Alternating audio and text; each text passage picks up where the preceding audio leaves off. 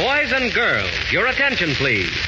The Blank Corporation presents a brand new radio program featuring the thrilling adventures of an amazing and incredible personality. Faster than an airplane, more powerful than a locomotive, impervious to bullets.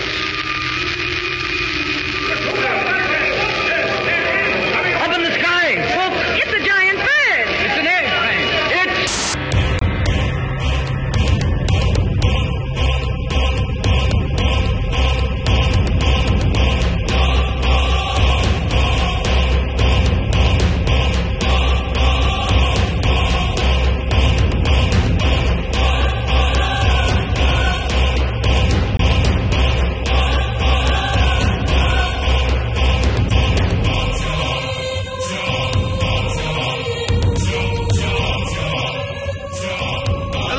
Welcome back to Vox Popcast, the weekly pseudo-academic roundtable of pop culture analysis with drinking and swearing. My name is Christopher Maverick, but you can call me Mav, and I am once again here with my co-host, Wayne Wise. How's it going, Wayne?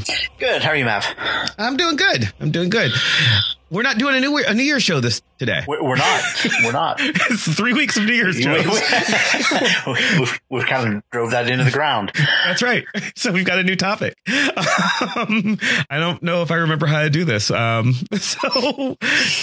did I ever really? Yeah. You were teasing me before the show that I was going to mess up the intro, and I did not. I nailed that. You did not. We'll make a note of that. That's right. One take. But anyway, one of the things that's weird about this show, you and I are both comic book guys, as it were. Like that's kind of like our role. And we do very few comic book shows. Yeah. And initially, when we first started talking about this in the comic shop, that was sort of where we started was we stand here and talk about comics every week. We should do a podcast of this, or someone told us we should do a podcast of this. And then it very quickly expanded to include everything else in pop culture, which I'm okay with. Yeah. I'm absolutely fine with that. But people actually ask every once in a while, how come you don't do more comic shows? And so because everyone else does. Yeah. We thought we'd do one this week. It'd be interesting. And as regular listeners will notice, neither Hannah nor Katya could make it this week. So we invited guests like we always do. So first, I want to welcome back, returning our very first guest ever on the Vox Popcast, John Dorowski. How's it going, John? I'm doing fine. Glad to be back. Hey, welcome back, John. Welcome. Thanks. And also joining us for the first time, friend of ours from the same place I know John, from the pop culture academic circuit, Anna Papard. Hey, Anna. Very nice to be here. Thanks for having me. Yeah, thanks for joining us. Yeah. So here's where the idea for this show came from. If you listen to this show regularly, you know that I am working on my dissertation. Working on my dissertation means I bang my head at a wall a lot and I complain about whatever I'm writing about, usually on Twitter. If you follow me on Twitter, you'll see that. But at one point, I was complaining about Golden Age comics, and the two of you both responded to it. I remember this. Yeah, and I was like, well, that should be a show. You posted something very negative about early Superman, and it made me sad, and I had to respond. And I'm not a big Facebook participator, so it takes a lot for me to respond. I don't know what I said exactly. It was probably something snide. I know recently on the show, I was talking about Silver Age comics, not Golden Age comics. And I said something to the effect of, the Silver Age of comics went from 1955 to 1970, roughly. And in that time, hundreds of thousands of comic books were published, and not a single one of them is good. Oh my goodness. I am a big fan of them. But and I don't know that I would say that about the Golden Age. There's some stuff in the Golden Age that I legitimately love, but I'm trying to decide, do I think any of them are good? Can I recommend them to somebody who's not a comic fan? I think I could. Well, yeah, and I ran into that just in my role as a retailer. People coming in and wanting to read they saw the Spider-Man movie and they want to come in and read Spider-Man, and you hand them the essential volume or the epic collection of those first few stories. And if they have been worn anytime since 1962, they really don't get it. Like the pacing is so different, even though those stories are there. And I have this tremendous fondness. Not that I was reading it in 1962 either, but it's not necessarily the best place to start if you've never read comics before. I will concede it's not the best place to start. I mean, that'll get us like really into sort of what our attachments are to these older comics. And one of the things I was thinking about was that I don't know if I'd appreciate Golden Age comics as much as I do, which, it's not like I'm a huge fan, but I do appreciate a number of them. Unless I was sort of a superhero, sort of active fan first. Because I did sort of, become a fan of like contemporary comics and then Silver Age comics, and then went back and sort of read a bunch of Golden Age stuff for teaching and scholarship purposes. And, I don't know if I'd had the same reaction if I just like approached it like, the first Superman comics I read were like Golden Age superhero comics. Yeah, so and that's it. Same here. I don't really go back, and I'm not working on a dissertation. I don't go back and go, ooh, I really want to sit down and read All Winter Squad for the next week. Yeah. Going to be a lot of racial caricatures. I have that historic appreciation for it and a certain love of seeing the development of that stuff and how that took place. Yeah. And that's very different than just like, ooh, I really enjoy this as a work of art or whatever. Yeah, you might not need to look at it as a work of art, but more as an artifact.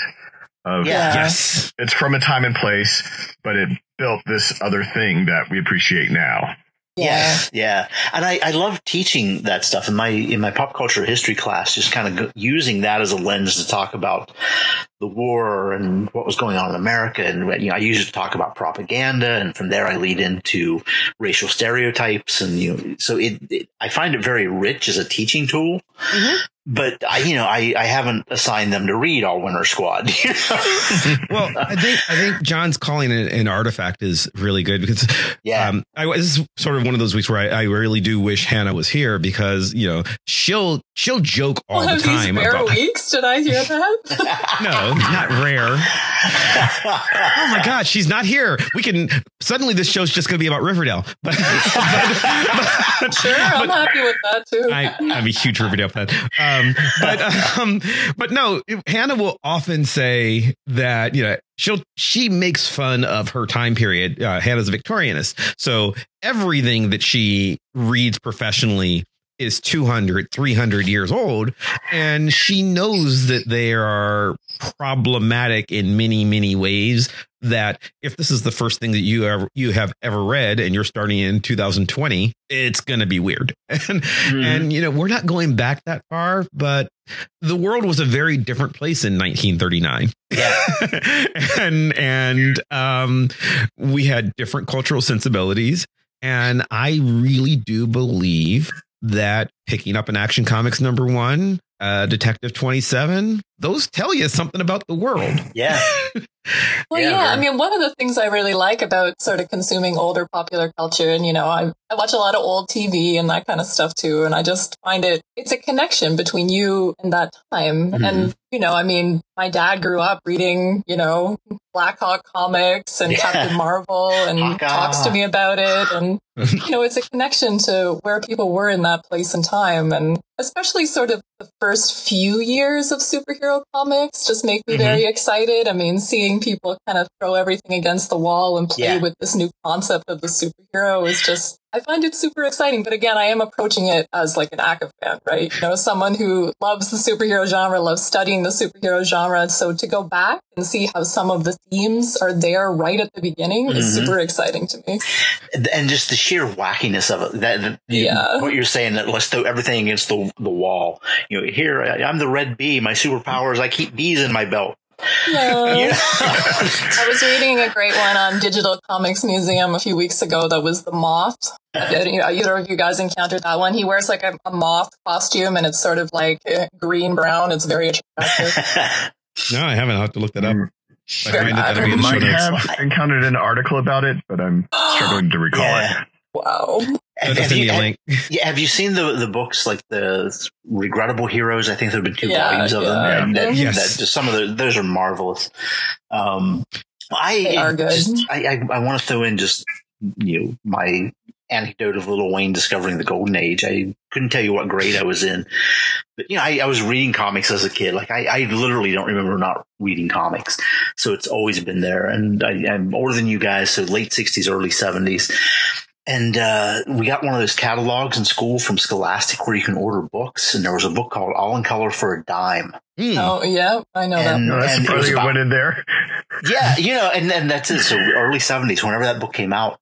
And it was about comics. And I ordered my paperback copy of All in Color for a Dime, which is probably has led me to the path that we are here today. Yeah. I mean, that's the book that started my path for this.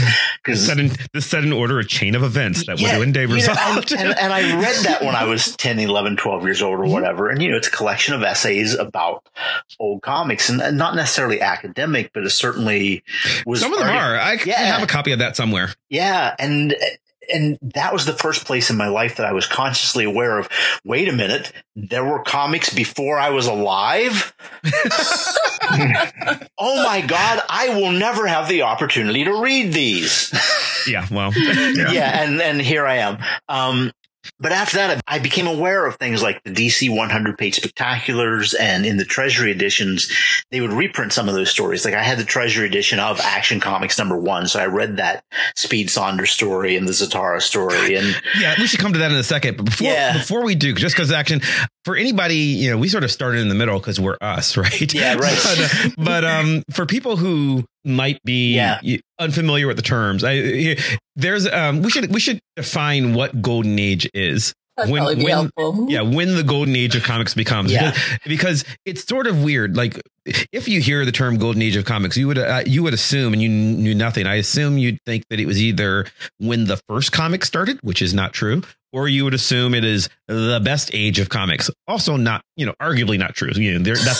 That's debatable. But we should define when the golden age is.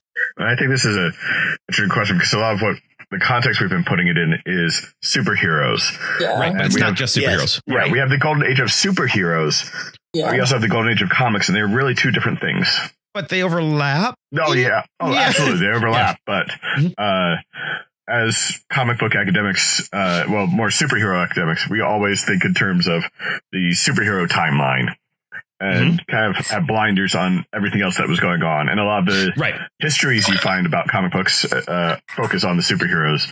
And so we should acknowledge all the other stuff that was going on, and we're part of this golden age. Yes. Mm-hmm. Well, and part of why it's called the golden age of comics is because it was the most popular, like it was the height of comics popularity in America, right? And then when you have comics go, then you have the dip in popularity that happens after that, and they've never really recovered that popularity. So that's part of where like the kind of nostalgic label of golden age kind of comes into play. Mm-hmm. So roughly speaking, usually with some variance depending on who you talk to, the golden age is probably the one that is easiest to pinpoint for probably most scholars and most fans. But roughly speaking, we're talking about 1938 to 1955. Well, that's one of the questions I wanted to bring up in this discussion, because 38 is when we have the introduction of Superman, but you had at least 5 years of comics before then, at least. Yeah. Well, you had 5 years of comics as we know comics before then. And if you include strips, you've got 100 years. Yeah. And strips is a whole different ballgame. Yeah. And if you include everything McLeod counts, you've McLeod or our friend Chris Gobler counts, you go back to the dawn of time. We're talking about the format of the comic book. Yeah. As we know it. The pamphlet format. Yeah. Famous Funnies. Funnies number one. Yeah. And so do you want to start in 1933, or do you want to start with superheroes? And some people call what became before superheroes the Platinum Age. Yeah. This gets into the minutia, and it gets very granular, which is a lot of fun for scholars, but maybe not for everyone else. Yeah, I guess I've heard the term Platinum Age. I guess in my mind, I kind of start from Famous Funnies, and just like certainly the success of Superman and Action Comics launched the industry into the making millions of dollars. But as you say, there was a good 4 or 5 years before that where comics were coming out. Famous Funnies was published in 34. So yes. Yeah. So we have there were detective stories and crime stories, and a lot of the stuff that was coming out in the comics at that time were mirroring what was happening in pulps and magazines, detective magazines and muscle magazines and radio shows. Romance magazines and radio shows. So yes, there was it was successful. They were continuing to be published to make money before Superman happened, but Superman certainly launched it into a whole different stratosphere. Mm-hmm. So in my brain, I tend to think of the Golden Age incorporating all of that. Mm-hmm. Platinum does certainly separate it from the advent of the superhero. But I think that separation it's convenient because like if you get to 1938, 1939, pretty much all of us are going to agree we're in the Golden Age. There might be some rough things like there's before Famous Funnies. We always say Famous Funnies is this first comic. But there's a book called Funnies on Parade was the first one. Yeah, and there. I mean, so are we talking about 1935, 34? This is the whole debate. The Funnies is 29. Yeah, right. And I don't know that we need to do that here. Yeah, but somewhere in the 30s through roughly speaking, I like to say 1955.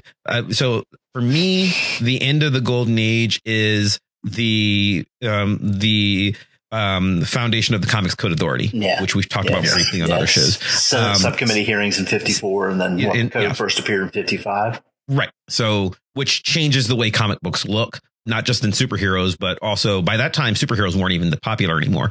So by that time, you're talking about horror comics and romance comics, detective crime comics, true crime comics. Those are all. And then you have a resurgence of superheroes in part because of the code kind of damaging those other genres. So, then we talk about the Silver Age being the reintroduction of the Flash, which was the first kind of big superhero reintroduction in the post-code era. And that's when the Silver Age starts. Mm-hmm. Yeah.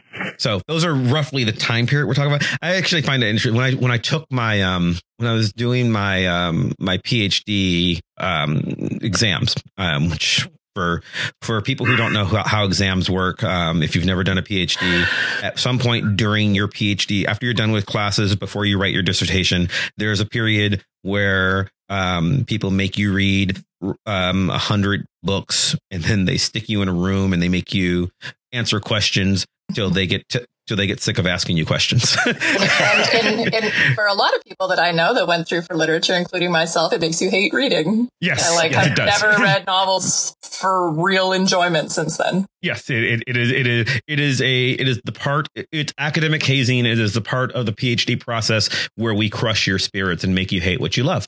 And we all do it. So at the point where I was doing mine, we got to the part where we were discussing my specialization of superheroes and comic books, and they were asking me questions, and without thinking about it, I had used terms Golden Age, Silver Age, Bronze Age, Modern Age. And at some point, one of my professors, someone who's not a comic book scholar, but was on my exam committee, says to me, I have a question for you. And it's like, that's what we're here for. And he said, okay, you say Golden Age, Silver Age, Modern Age, Bronze Age. And I was like, well, and I was like, yeah, something like that. And got him out of order. But he's like, okay, why? Like, when is you talk about the modern age? To him, he was like, modern age means the 1900s to about 1945. And I was like, no, I'm starting in 1985. And he's like, you just said that. Like, I was like, sure. He goes, well, are these defined? And I was like, roughly. And he says, well, when are the ages? And I just off the top of my head said, 1935-ish to 55 to 70 to 85 to now.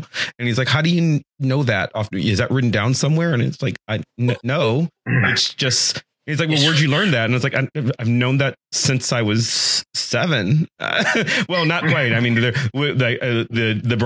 modern age didn't happen until I was started, 10. Right? Yeah.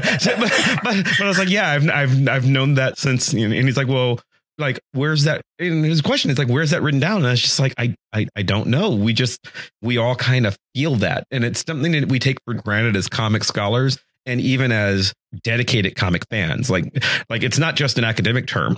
If you are listening to this show and you're just a big comic book nerd, you're like, why are they discussing this? Everybody knows this. Apparently everybody doesn't. So that's why we're going over. But actually, I've run into this a number of times where, you have to cite a definitive source for that stuff. And, a lot of different people talk about it, obviously, but like in terms of like a definitive source, it's kind of hard.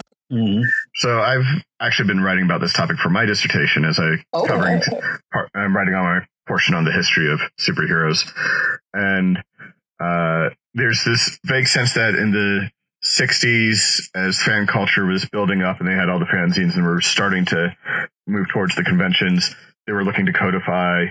And it seems like by the time you get the Overstreet Price Guide is when you start having those eras established clearly. Okay. Yeah. That makes sense. I remember I first encountered these terms in Wizard, the comics magazine, because they had a price guide and they had it divided by ages. And I had no idea what those meant at the time, but that was my first encounter with them, was more on the economic side. Yeah. Of how much the comics cost versus the content and that history. Way too, right? Because it is legitimizing force, right? So that is tied up in the collector market for sure. I am curious where the terms first appeared, though. And once again, this gets into academic questions. Like it doesn't matter to the general audience. But well, it goes John, you might know ancient Greeks with Hesiod and Ovid.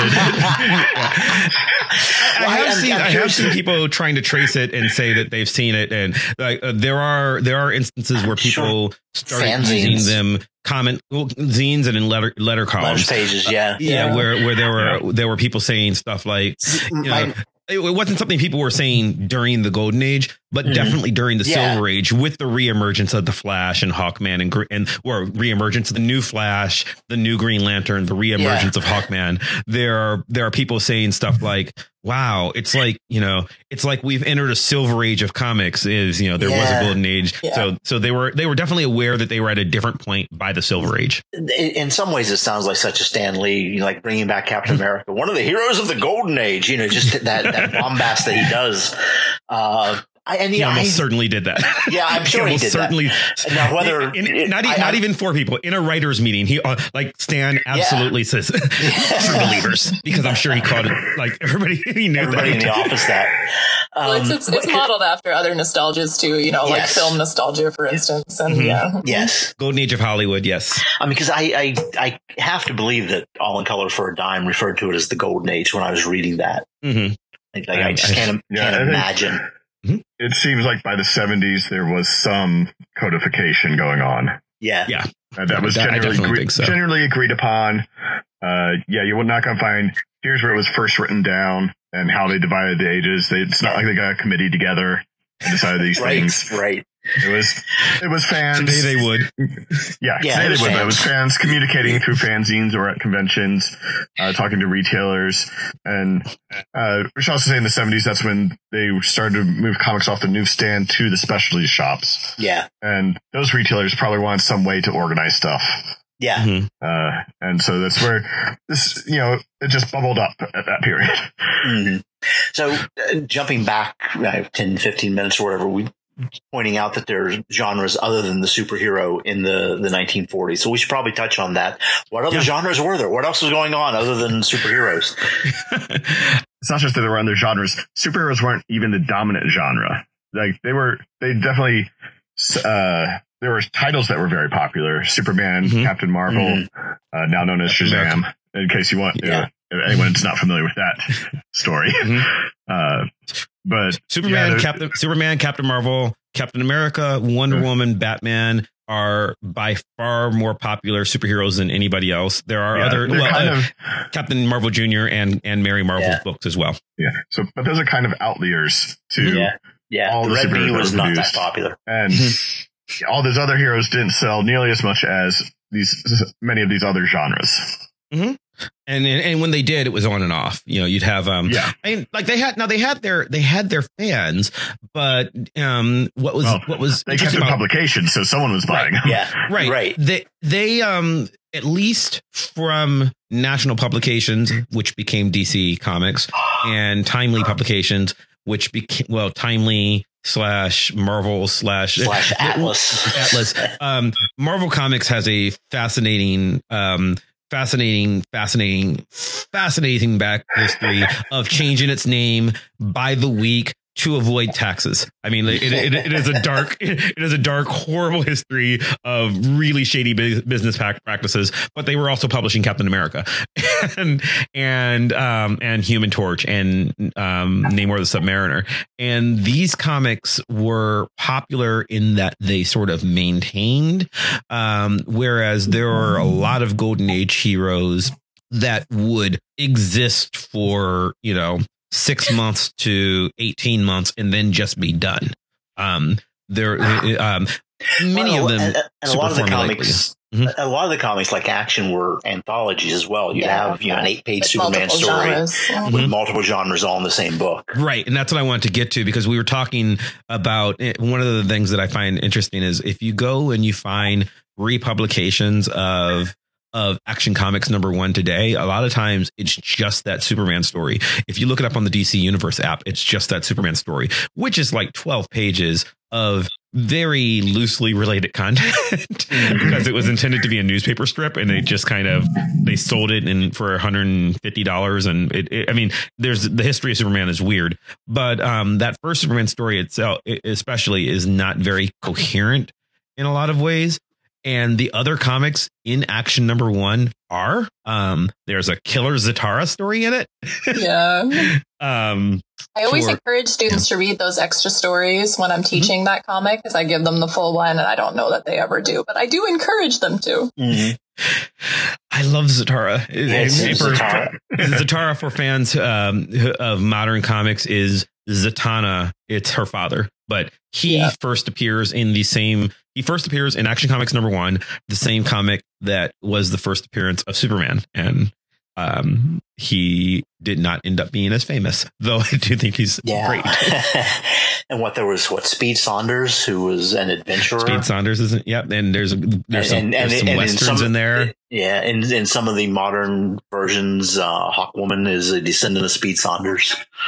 You can kind of see, though, from the other stuff that's included in some of those anthologies, where there'll be one superhero story and sort of a number of other stories, that a lot of those other stories will be modeled sort of after pulps, right? Either pulp novels or radio shows and things. So you can see why we link the Golden Age to the superhero, because the superhero is something new. It's something that is germane to the comics medium, and that's why we tie it to the success of the comics medium, right? So it's, you're saying that those other stories seem more polished.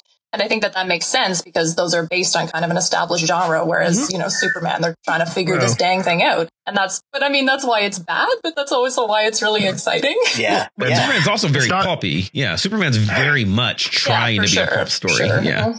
And it also is something very different. And those other stories, they're not just imitating the other genres. Sometimes they're plagiarizing other stories. Yeah. Yes. Straight up plagiarizing things. Yes. Yeah.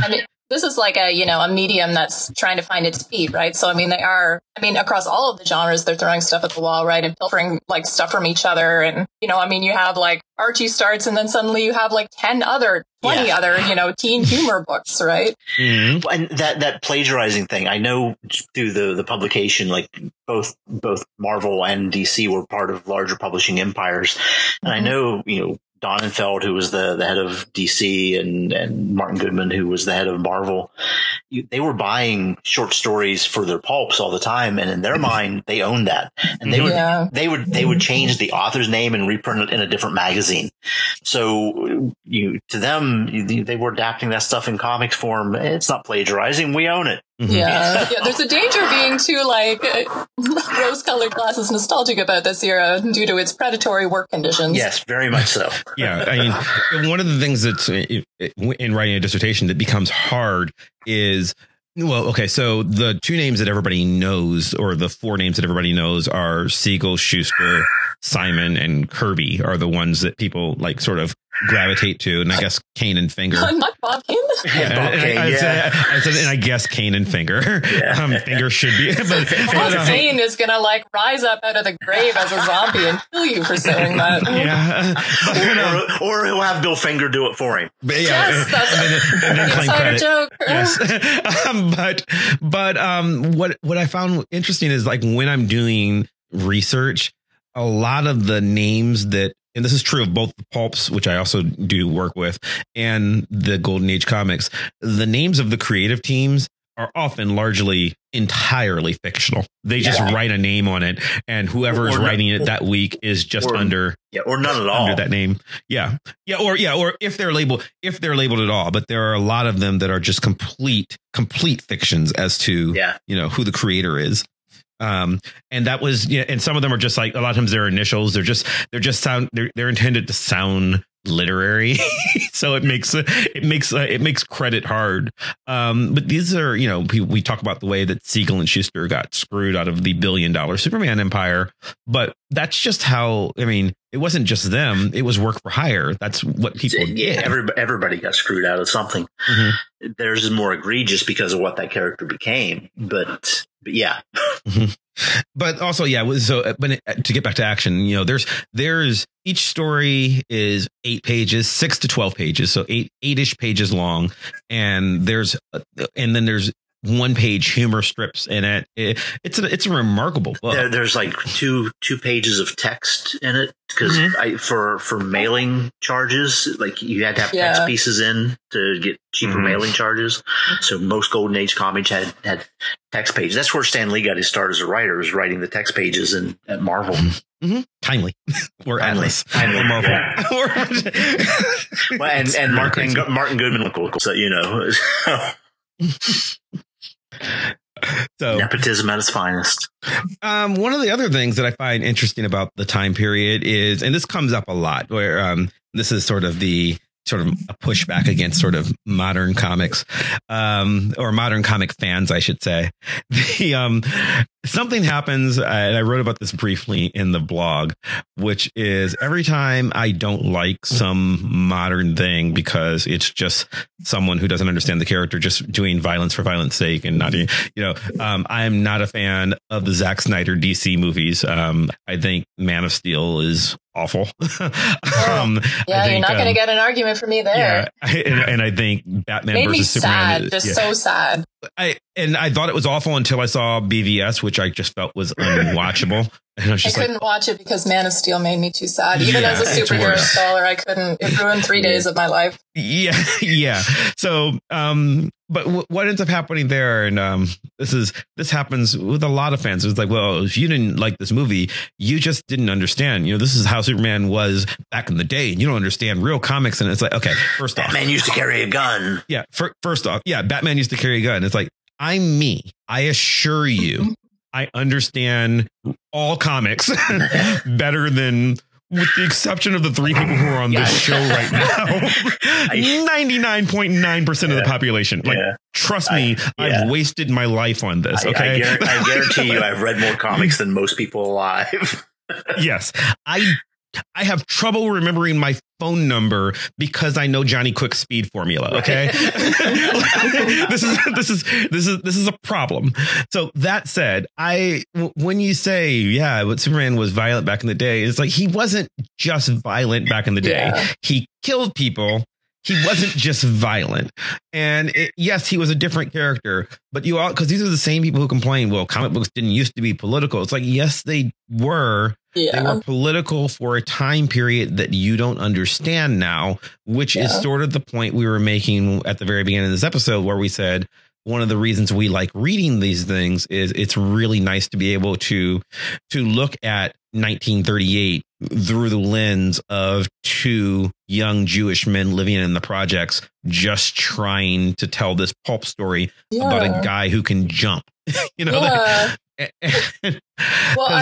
I'm writing something about basketball right now, and I have the book right here. It's this book called Jump for Joy, Jazz, Basketball, and Black Culture in 1930s America by Gina Kapani-Taberi. And there was a great little section about Superman in it and sort of the significance of his ability to jump sort of in the 1930s and how jumping fits into the culture of the 1930s. Wow. And that significance of him being able to jump over skyscrapers, being unconstrained by the city, which is one of my absolute favorite things about the early Superman comics, sort of his interactions with the city and his interactions with modern technology. Mm-hmm. And it's just, it's so, you can read these comics and just see, I mean, it's partly comes from my literary background, I think. I mean, we study a lot of kind of literature from kind of that period and the period between the wars. That's a great period for, American literature, for British literature. So I know some of that cultural context quite well, and sort of that feeds into my reading of some of these early Superman comics and early Batman comics. But yeah, just that fantasy of being able to overcome that urban milieu, and of course the secret identity fantasy as well. As much as it's super sexist, it's sort of like he gets this secret identity just so he can have a one-up on Lois Lane, kind of, basically. Yeah. Oh, it's totally, It is totally, particularly once you move on past those early comics where, for the first 3 years, Superman or Clark is just really, really upset that Lois doesn't want to fuck him. I mean, that's literally his character. He's this guy who's grumpy about not being able to get laid. And then once you move towards the end of the Golden Age, and especially during the Silver Age, Superman is a dick. He is just an asshole. And it's just him, every story particularly in Lois's comic, which is called Superman's Girlfriend, Lois Lane, because she was not important enough to have her own identity separate from her boyfriend. But particularly in those stories, he is an ass to her. And she takes it because she always learns the lesson that he's being mean to her for her own good. But that's half the stories. And why does he hide his identity from her? No good reason, just because he likes fucking with her. Yeah, I know. And that's definitely present in the 1938 version of Superman. Yeah. But there's also a romance to him too. He's always catching her out of the sky and sort of giving her that freedom of the air to share with him. And she's a very sort of dynamic character in those comics as well. Yes. I mean, certainly in terms of she's not the kind of domesticated woman of the 50s who all she wants is marriage. She's not that character at all. Well, she also wants that. She's weird because she's trans. It's weird to read them. This is when you have to put your 1938 hat on in order to read these books, right? Because we read them. If you read them as a reader in 2020, you're going to, particularly in that first issue, less so by the time she's appearing in Action Comics 5, 6, she's kind of toned down a bit. But in Action Comics #1, she's bitchy to him. Oh, she's just mean to him. And great. Yeah. And then you sort of, and you're what does he even see in her? Because she barely has any lines, but all of her lines to him are just mean. She's basically you're not a real man, Clark. That's why I don't like you. She actually says shit like that to him. And it's weird. And then she softens a little bit and she's I would give you a chance, but I'm just really into Superman. So it becomes that.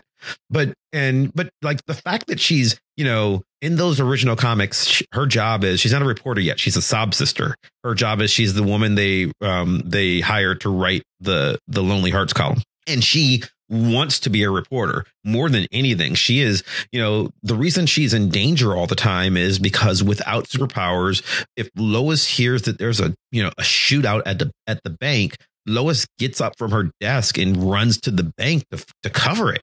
She's just in the middle of danger because she is not a demure girly girl woman of 1938. In 1938, she's extremely progressive for then. Now it's 2020 now. And so a lot of her, a lot of the stuff where she's just fawning over Superman feels kind of dated, but you have to think about when they're reading it for when they're reading and writing it. She's super progressive. Well, and that coincides with a lot of other things that were happening in representations of women in pop culture during that time. I mean, you had sort of a surge of empowered women in the 30s that, carried through the war as long as we needed women to be strong. And then obviously, less encouragement in those roles moving forward. Yep. Yeah. Which is probably why, I argue in my dissertation that's part of why the reversal happens in the 50s. You know, in the Silver Age, it's sort of the war's over now, get back in the kitchen and make some babies, you know, is kind of how many of the characters went. And even then, Lois resisted that a lot better than a lot of the other characters did. I don't want to totally throw like Superman's girlfriend Lois Lane in the comic book under the bus, because as much as it's super problematic, it's a weird as fuck comic too. So like, I mean, this is a comic that also features, you know, Lois Lane putting on a magic ring to like turn into a Kryptonian insect to defend the Earth while Superman is away. So I mean, it's a complicated comic book. We're gonna have to do a Silver Age show eventually too, because Lois, of the two, Superman's girlfriend Lois Lane and Superman's pal Jimmy Olsen, I actually like the Lois one better. I think it's an amazing book, but it does have problems. Yeah, I mean, you know, it's got, you know, Superman spanking Lois for breaking into having his Superman robot spank Lois for breaking into the Fortress of Solitude. And it's got the stuff where she turns into a Kryptonian insect and becomes a superhero. So, you know, complicated. It also has him fucking his cousin. Yes, that happens. There is a canonical issue of the Lois Lane comic where Superman has sex with Supergirl because the 60s were weird, dude. Are you sure you're not thinking about the Tijuana Bible version? I think that's got the sex with Superman and her having sex with her actual father. But yes, no. There's well, I don't know if it was safe for the Silver Age show. There's a point where Lois discovers that Superman has a secret wife, and she spends some time trying to figure out who it is, and then it turns out that the secret wife is Supergirl. And they're not actually married. It's just a Supergirl and Superman have both been corrupted by red kryptonite. So they spend 4 days thinking that they are husband and wife, and shacked red up kryptonite, though. You can't. But they're shacked up in the Fortress of Solitude. They were drunk on red kryptonite. Yeah, for 4 days, telling everybody they're married. Superman. Yeah.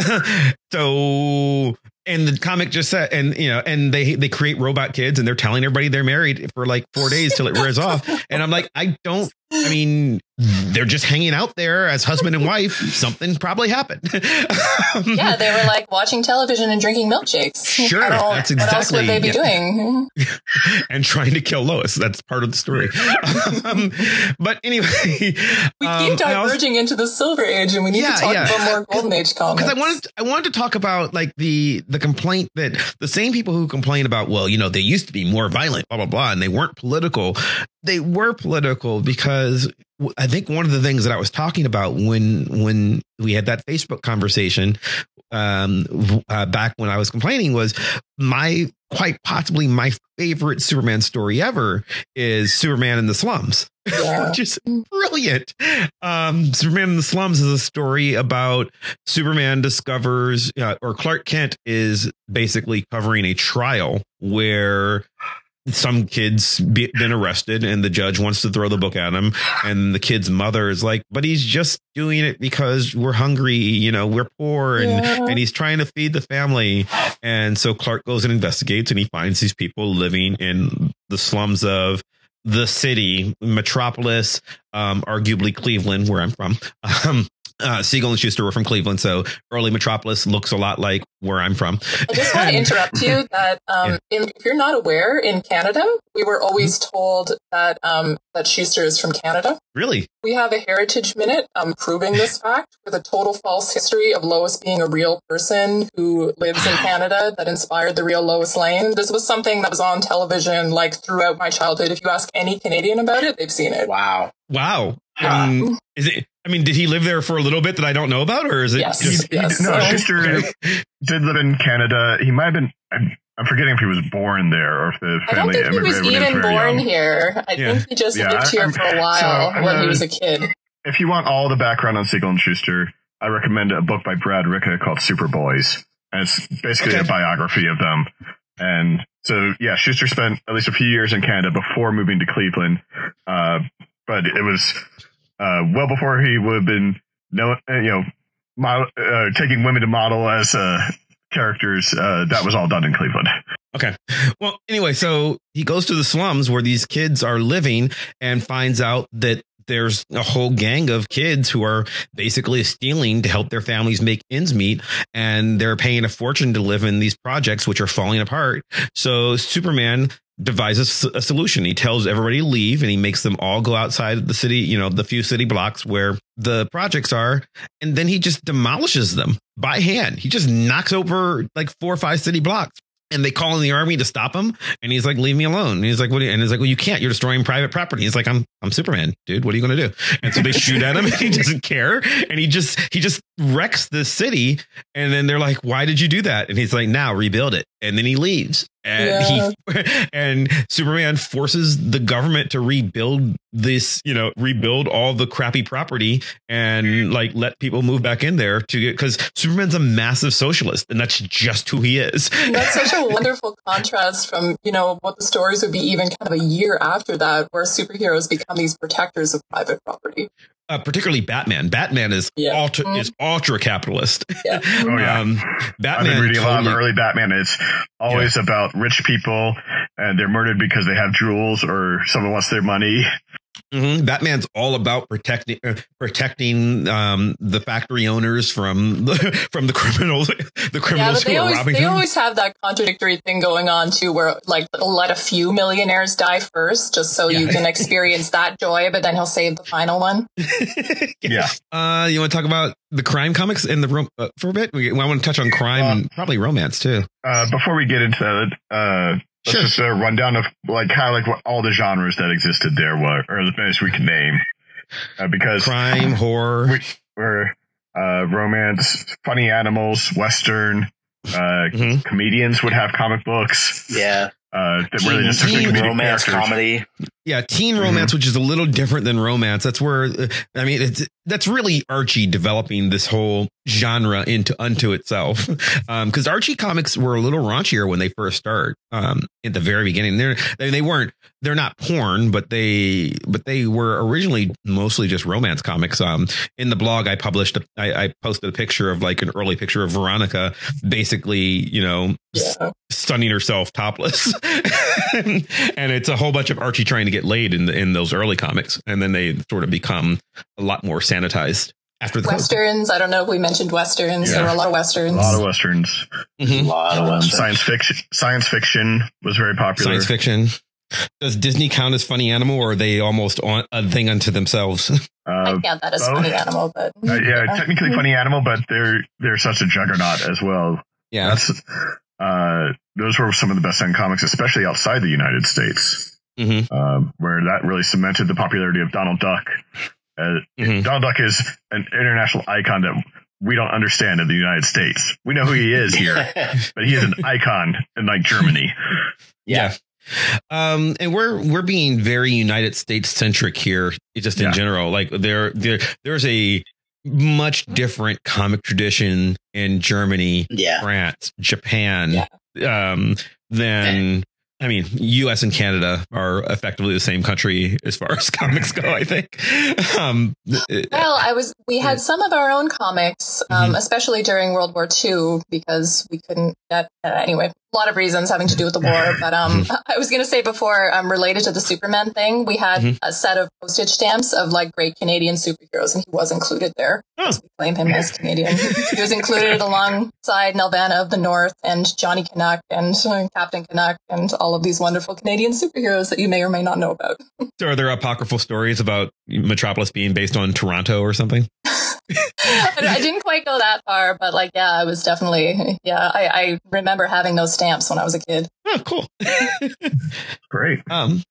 So we had, we should talk about certainly the crime comics and the horror comics. Yeah, because those are the ones that essentially end the golden age with Wortham. Yeah. So, but they're not ones I like as much. So you go ahead. well, let's leave what you like for last, because we can happy it back up. Yeah, for charting kind of the history, you have the 1938 or the 1930s, then the war, and that's for the heyday of superheroes. They're immensely popular because they're all patriotic. But after the war, superheroes become less and less popular. Most of their titles disappear. The last few issues of Green Lantern was actually replaced by Rex the Wonder Dog as the main feature.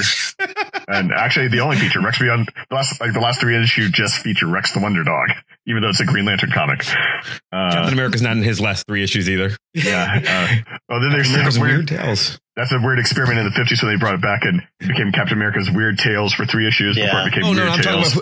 I'm talking about before that. There's a point even before that one. Yeah, before he comes, like after the war, Bucky gets shot. Bucky doesn't get blown up. That's the thing where Bucky got blown up.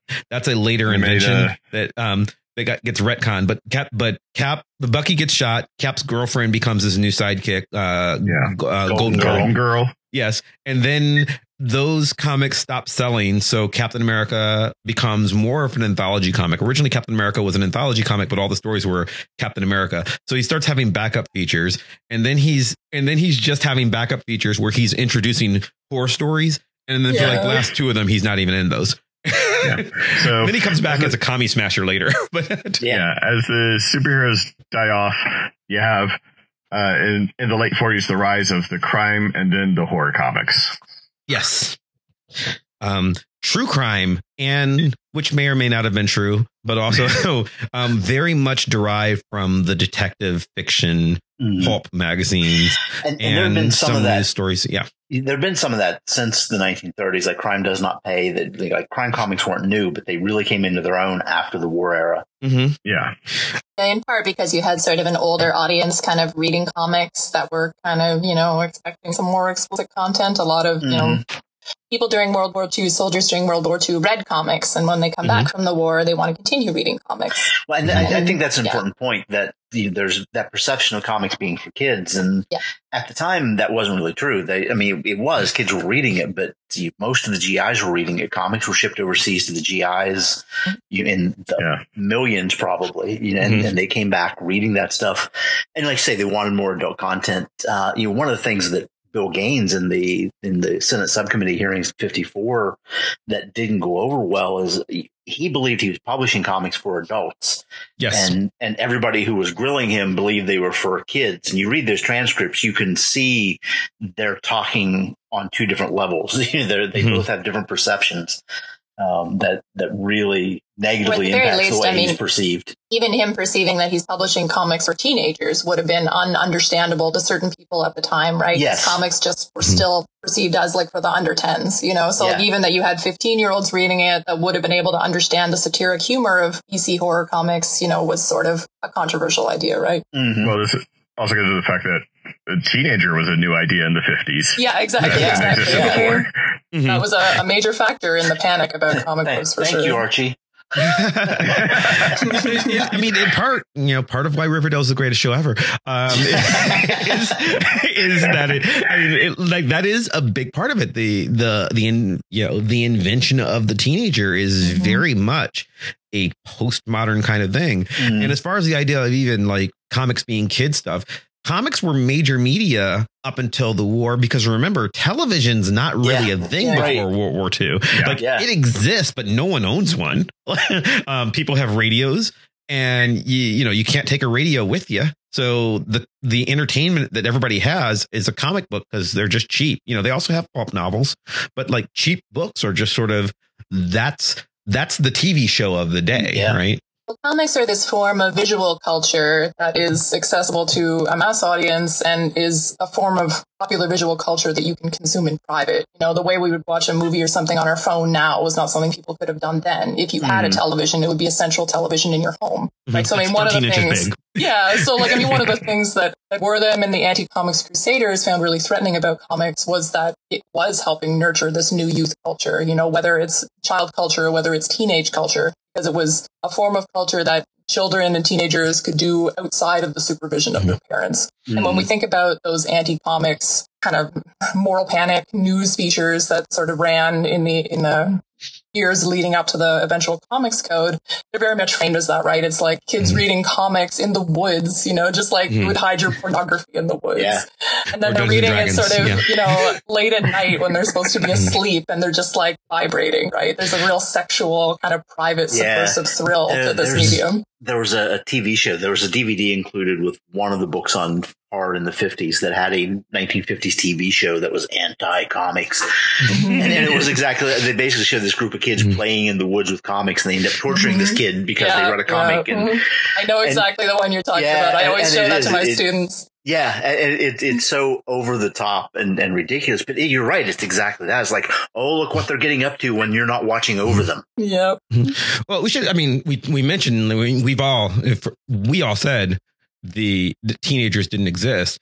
For the listeners, we mean that quite literally. Before the Second World War, you just had children and then adults, because the concept of a teenager as we know it, I mean, now obviously there's a period of time where there were people of a teenage. Yeah, people who are of the age between 12 and 20, but no one used them as separate terms, because you sort of were just under parental supervision until you were old enough to be useful to society and work. And then you got treated more or less like an adult. If you were male, if you were female, until we could marry you off. And you went into the factories or the farms at a very young age. Right. And that's kind of, or we sent you to a war. The idea of having teenagers requires, now before the turn of the century, before 1900, this is not an idea that anybody cares about. Being a teenager requires you to have a body and mind developed enough to not need constant supervision, and not in a place that needs you to work. So, you don't live on a farm. You have to live in a city, essentially. And you need transportation, because nobody cares about teenagers when your entire life is within a 3 square mile radius of where you were born, because you have to walk everywhere. Right. Like, once there's cars, then people who are 16, 17 years old become terrifying, because, they're bigger than you and faster, and they could kill you, so when we get through this crime comic and horror comic era, we end up at 1954 and a man named Frederick Wortham, who writes a book called Seduction of the Innocent, which terrifies the country that teenagers are going to kill all their parents and also become gay and also rape people. It's all dangers of the world are from comics, according to Frederick Wortham, who, other than that, actually wasn't that bad a guy if you actually look into his life history. Have you guys done a specific comics code or Frederick Wortham show? No, we haven't. No, we haven't. I don't know how much you want to get into it, because the whole we've mentioned him, but maybe we'll save that. So probably. And later in his life, I don't really exactly recanted, but he got into fanzines and some of that culture and But anyway, Wortham writes this book, terrifies everybody about comics. And it's the same kind of argument that we've talked about on other shows, where at one point everybody was terrified of Dungeons and Dragons. At one point everybody was terrified of rock and roll, of rap music, of professional wrestling, of video games. It's the kind of thing that we get afraid of. Comics were the thing, and we have these Senate subcommittees, the Senate Subcommittee on Juvenile Delinquency in 1954 and 55, which is where Gaines basically had the testimony that Wayne was talking about earlier. He's popped up on a lot of pills. Yeah, he popped up on a lot of pills, which didn't help. Yeah, a lot of Benzedrine. I think it's also worth mentioning with the Senate hearings that comic books was not their target. They were investigating everything that could promote juvenile delinquency. Yeah. And for them, comics was actually very minor. Mm-hmm. For the comic book industry, this was almost a death blow. And so when you talk about comic book history, this is a big event. But for the committee, this was 3 days in New York, and it wasn't that important to them. Yeah. Right. Because the hearings go on for a year. It's just, the comics part, I mean, it's just one industry that got destroyed. But essentially, this was people were afraid of teenagers. Yeah. Well, and just with Max Gaines, not Max, I'm sorry, Bill Gaines, I'm getting to Max, as a publisher of EC Comics, which was one of the ones that was most targeted, because they were in many ways the most adult content in terms of graphic violence and implied sexuality and just overall grossness. And also Bill, a lot of racial diversity in their comics that people did not like at the time. Yeah. Yeah. Bill was the son of Max Gaines, who was one of the people who worked for DC Comics national periodicals, and arguably the creator of the comic book format we're talking about. So many of the people working in the industry in the 1950s just did not want to go to those hearings at all. Just, didn't want to be associated with it. So he was brave enough to go and be questioned and dumb enough to take a lot of Benzedrine ahead of time. And they fed him to the wolves. Yeah. Oh, yeah. Pretty much. Because the industry sacrificed him. And EC along with it. Yeah. If you want to read a really great recent history of EC comics that speaks a lot about the racial justice themes within them, I'd recommend Kiana Whithead's recent book, EC Comics, Race, Shock, and Social Protest. It just came out last year. Okay. That'll be linked in the show notes. Yeah, that's one I hadn't heard of. Thank you. Yeah, so that basically kills it, but it's an interesting time period. And Anna, you said you had a favorite genre from that period. Favorite? Oh, well, no, I just more like, I don't know. I don't like a lot of the crime comic books because, I mean, the EC stuff is fun because it's satirical. But I mean, there is a lot of stuff from that period that's, there's a lot of like violence against women stuff that Wortham sort of had a right to be concerned about. So if you go back and read all of the crime comics from like the late 40s, early 50s, and you're thinking it's going to be this wonderful site of social protest, you're going to be a little bit disappointed. Yeah, he wasn't entirely wrong. Yeah, he wasn't wrong about everything. It's interesting. It's interesting because if you're a comic book fan, and maybe we really should do a Wortham show because we as a culture tend to demonize him. He became comics boogeyman. He was trying to do a good thing and frankly was a good dude in many ways up until this point and after this point.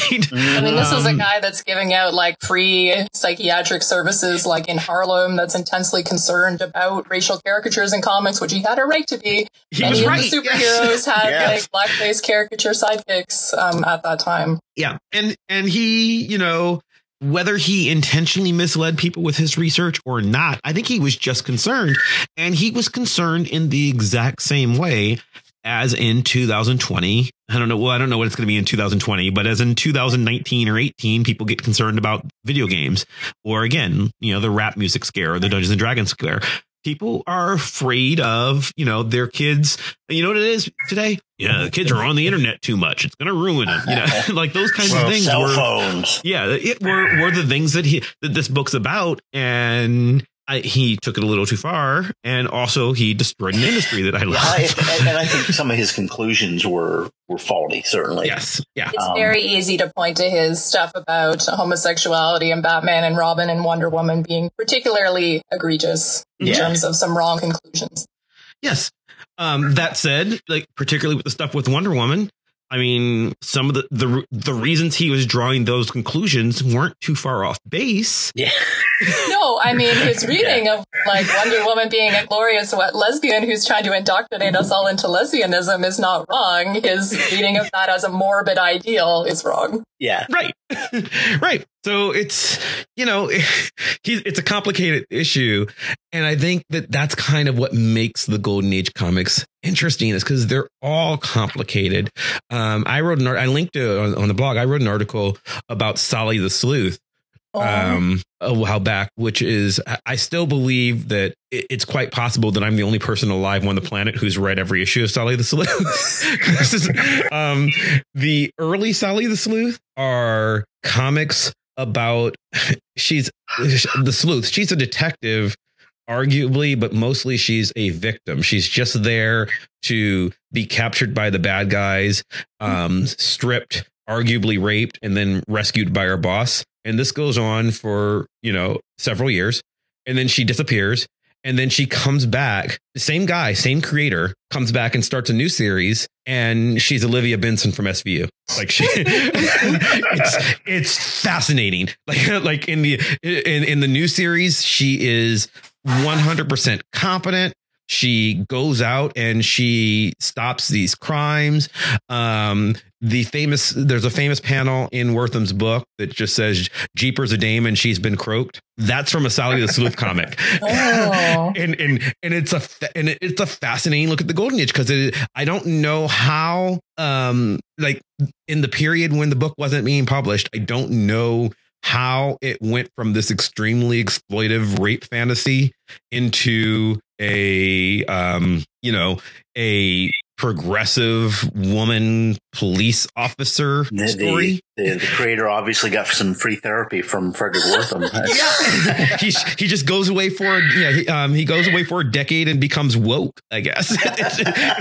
It's real bizarre, but that's classic in terms of like those contradictions again of the golden age. Because I mean, one of the reasons, I mean, it's exciting in much the same way like pre-code movies are exciting, right? Mm-hmm. We do have these sort of glimpses of like female liberation and deviant sexuality and things that are very exciting to see in comic books, especially after the Comics Code really cracked down on. I mean, one of the things the Comics Code tried to regulate was, gender representation and sexuality, right? We couldn't have any non-normative sexualities and we had to have traditional gender representations, marriage above all, that kind of thing. Whereas in the Golden Age, there's so many superheroes that have like, and again, it's usually a female sidekick with a more diminutive name, Rocket Man, Rocket Girl, that kind of thing. Catman and the Kitten, which is so adorable that I'm going to forgive it.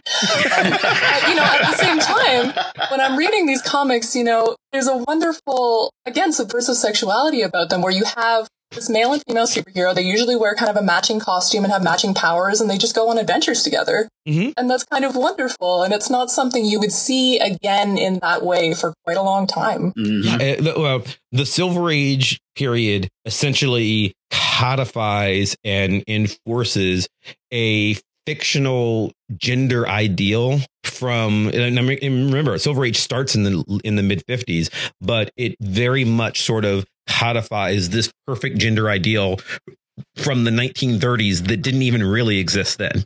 like it very much, everything has to be about marriage. It's very much if you think what you think Hollywood production code, where you don't even want to see people kissing if they're not married. It is so sanctified. Austin and Harriet with their separate beds. Yeah, separate beds, that sort of thing. It is so sanctified. It is so pristine. And the very idea of deviant sexuality, which is, or aberrant sexuality, essentially being gay is anathema after, because there's a lot of, again, Wortham's not wrong about Wonder Woman comics. It is very, very heavily implied that she's bisexual.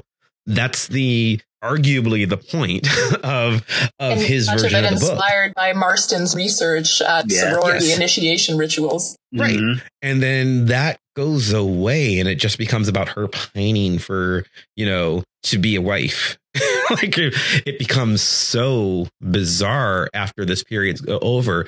And what makes it fun for me to look back is just thinking, the comics industry has never been, the mainstream comics industry has never been that huge in the Golden Age. This is like 20 guys living in New York, basically writing all these books.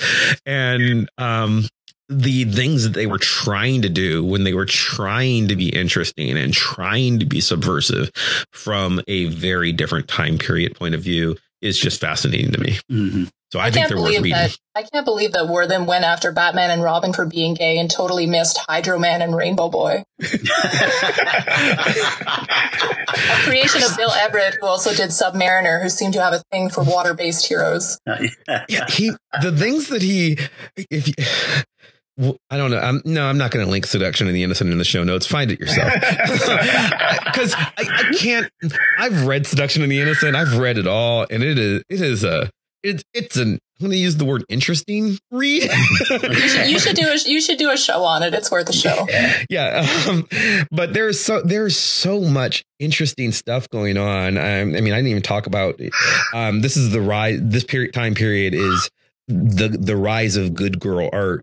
And if you think that the 90s comics of, your Witchblade and I don't know, Danger Girl, what are the other bad girl art books, Wayne? Lady Death, all those books. Yeah, then you've never read Sheena Jumbo comics. And there were more Jungle Girls than you could shake a tiger at. I spent again finishing up this chapter of my dissertation, I spent the last 3 weeks reading a large portion of all the Sheena comics, the Golden Age Sheena comics, and they're amazing. Sheena is a warrior. They're problematic in that, she's a blonde white woman who is when she's like 6 years old. Her father is an explorer and he's exploring uncharted Africa because Africa is always savages. And he makes friends with the medicine man, hangs out there for a month, and then he's ready to leave. And the medicine man doesn't want him to leave, so he kills him. And then he feels bad about killing him. And so he raises Sheena to be the new queen of their tribe because everybody loves her because she's white. Like literally, that's the reason it's given. They're amazed by her. They're amazed by her white skin. So then this was years before she became a punk rocker. Then she grows up, becomes like the queen of this jungle, and then this other explorer comes along, and wow, there's this hot white woman in charge of all the Africans. So he falls in love with her. She falls in love with him, and it's weird because Sheena is this weird comic where rather than where at this point where most male characters are trying to, sort of tame their even Steve Trevor wants Wonder Woman to retire, which is stupid because without Wonder Woman, he'd be dead. She saves him constantly, but he wants her to retire and marry him. Sheena and Bob has no interest whatsoever in taming Sheena. He loves that she's wild and he doesn't want to marry her. He doesn't want to go back to America. He's perfectly happy to be her sidekick. They go and they kill poachers and then they fuck. That's the story. Yeah. and it's real clear that that's what they're doing. You don't actually see them have sex, but it's a lot of we're going to kill people. And now we're going to go back. We're going to kiss and go back to our treehouse. And she's half naked and she's deadly. And it's crazy.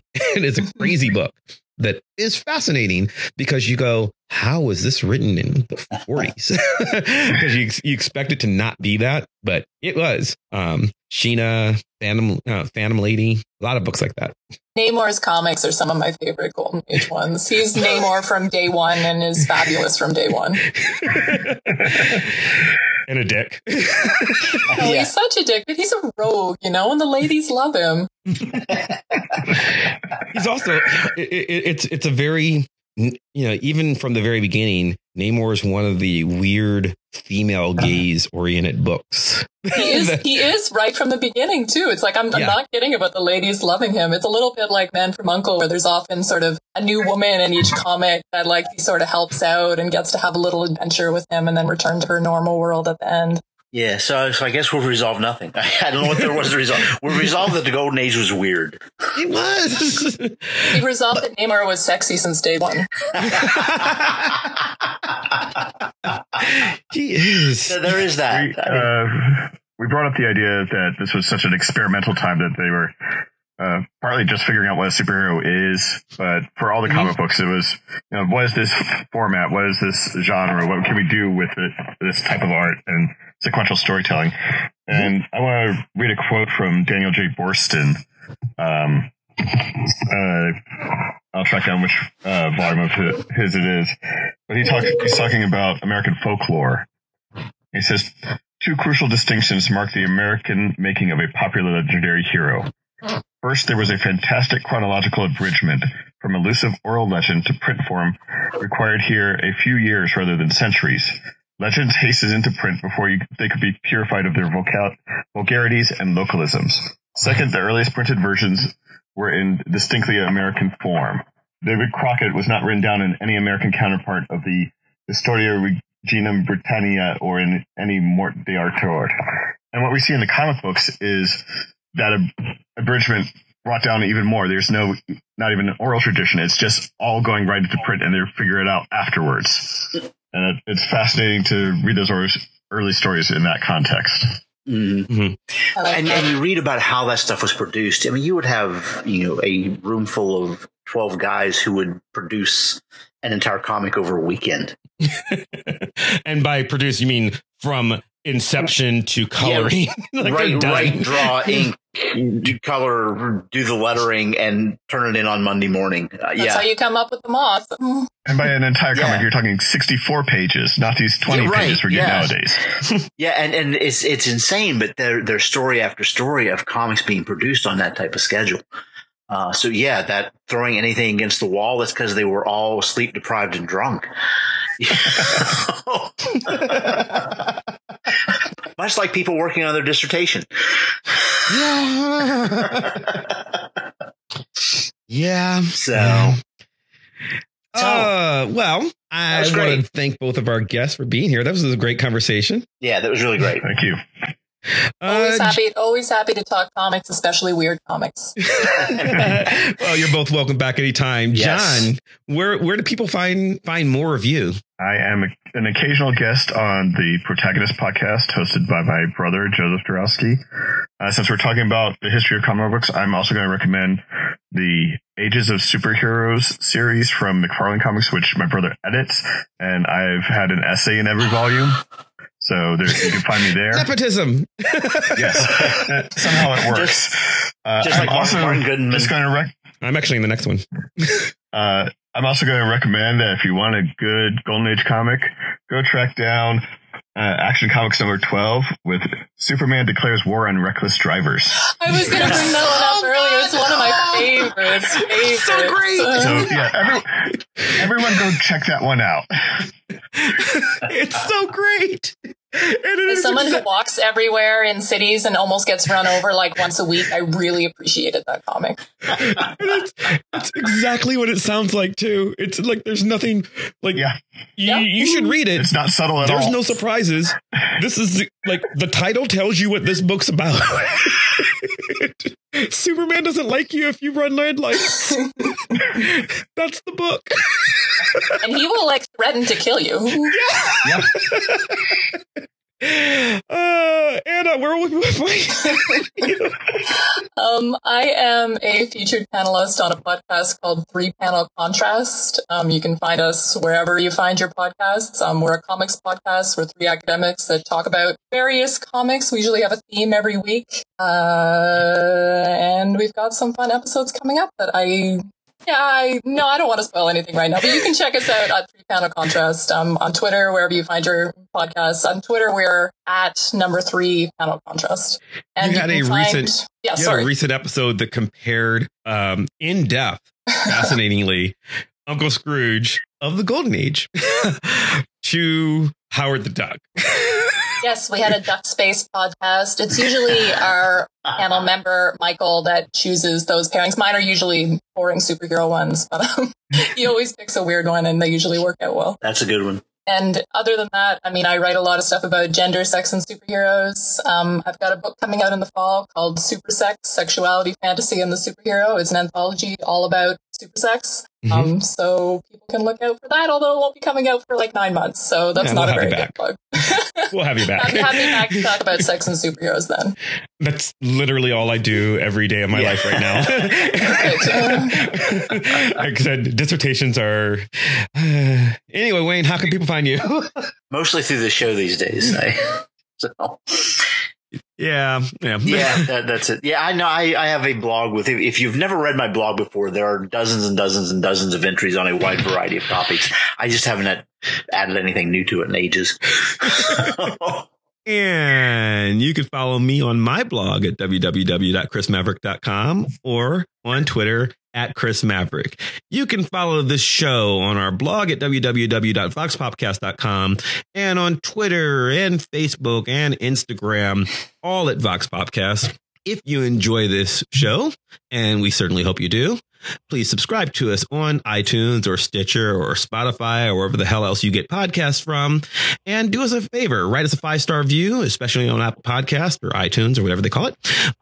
If you can write us a 5-star review on Apple Podcasts, that tricks the algorithm into making people think that we are more important and more famous than we really are, which is good for us. Doesn't do much for you, but it's good for us. And we will read your name on the show. We will thank you profusely and you'll make our day. It'll be like the golden age of podcasting. It's a great idea.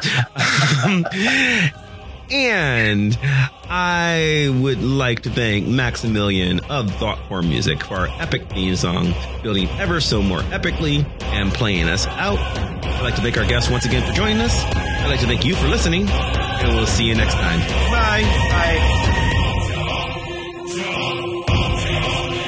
The real question is this: are comic books good or are they not good? If you want to raise a generation that is half stormtroopers and half cannon fodder with a dash of illiteracy, then comic books are good. In fact, they are perfect.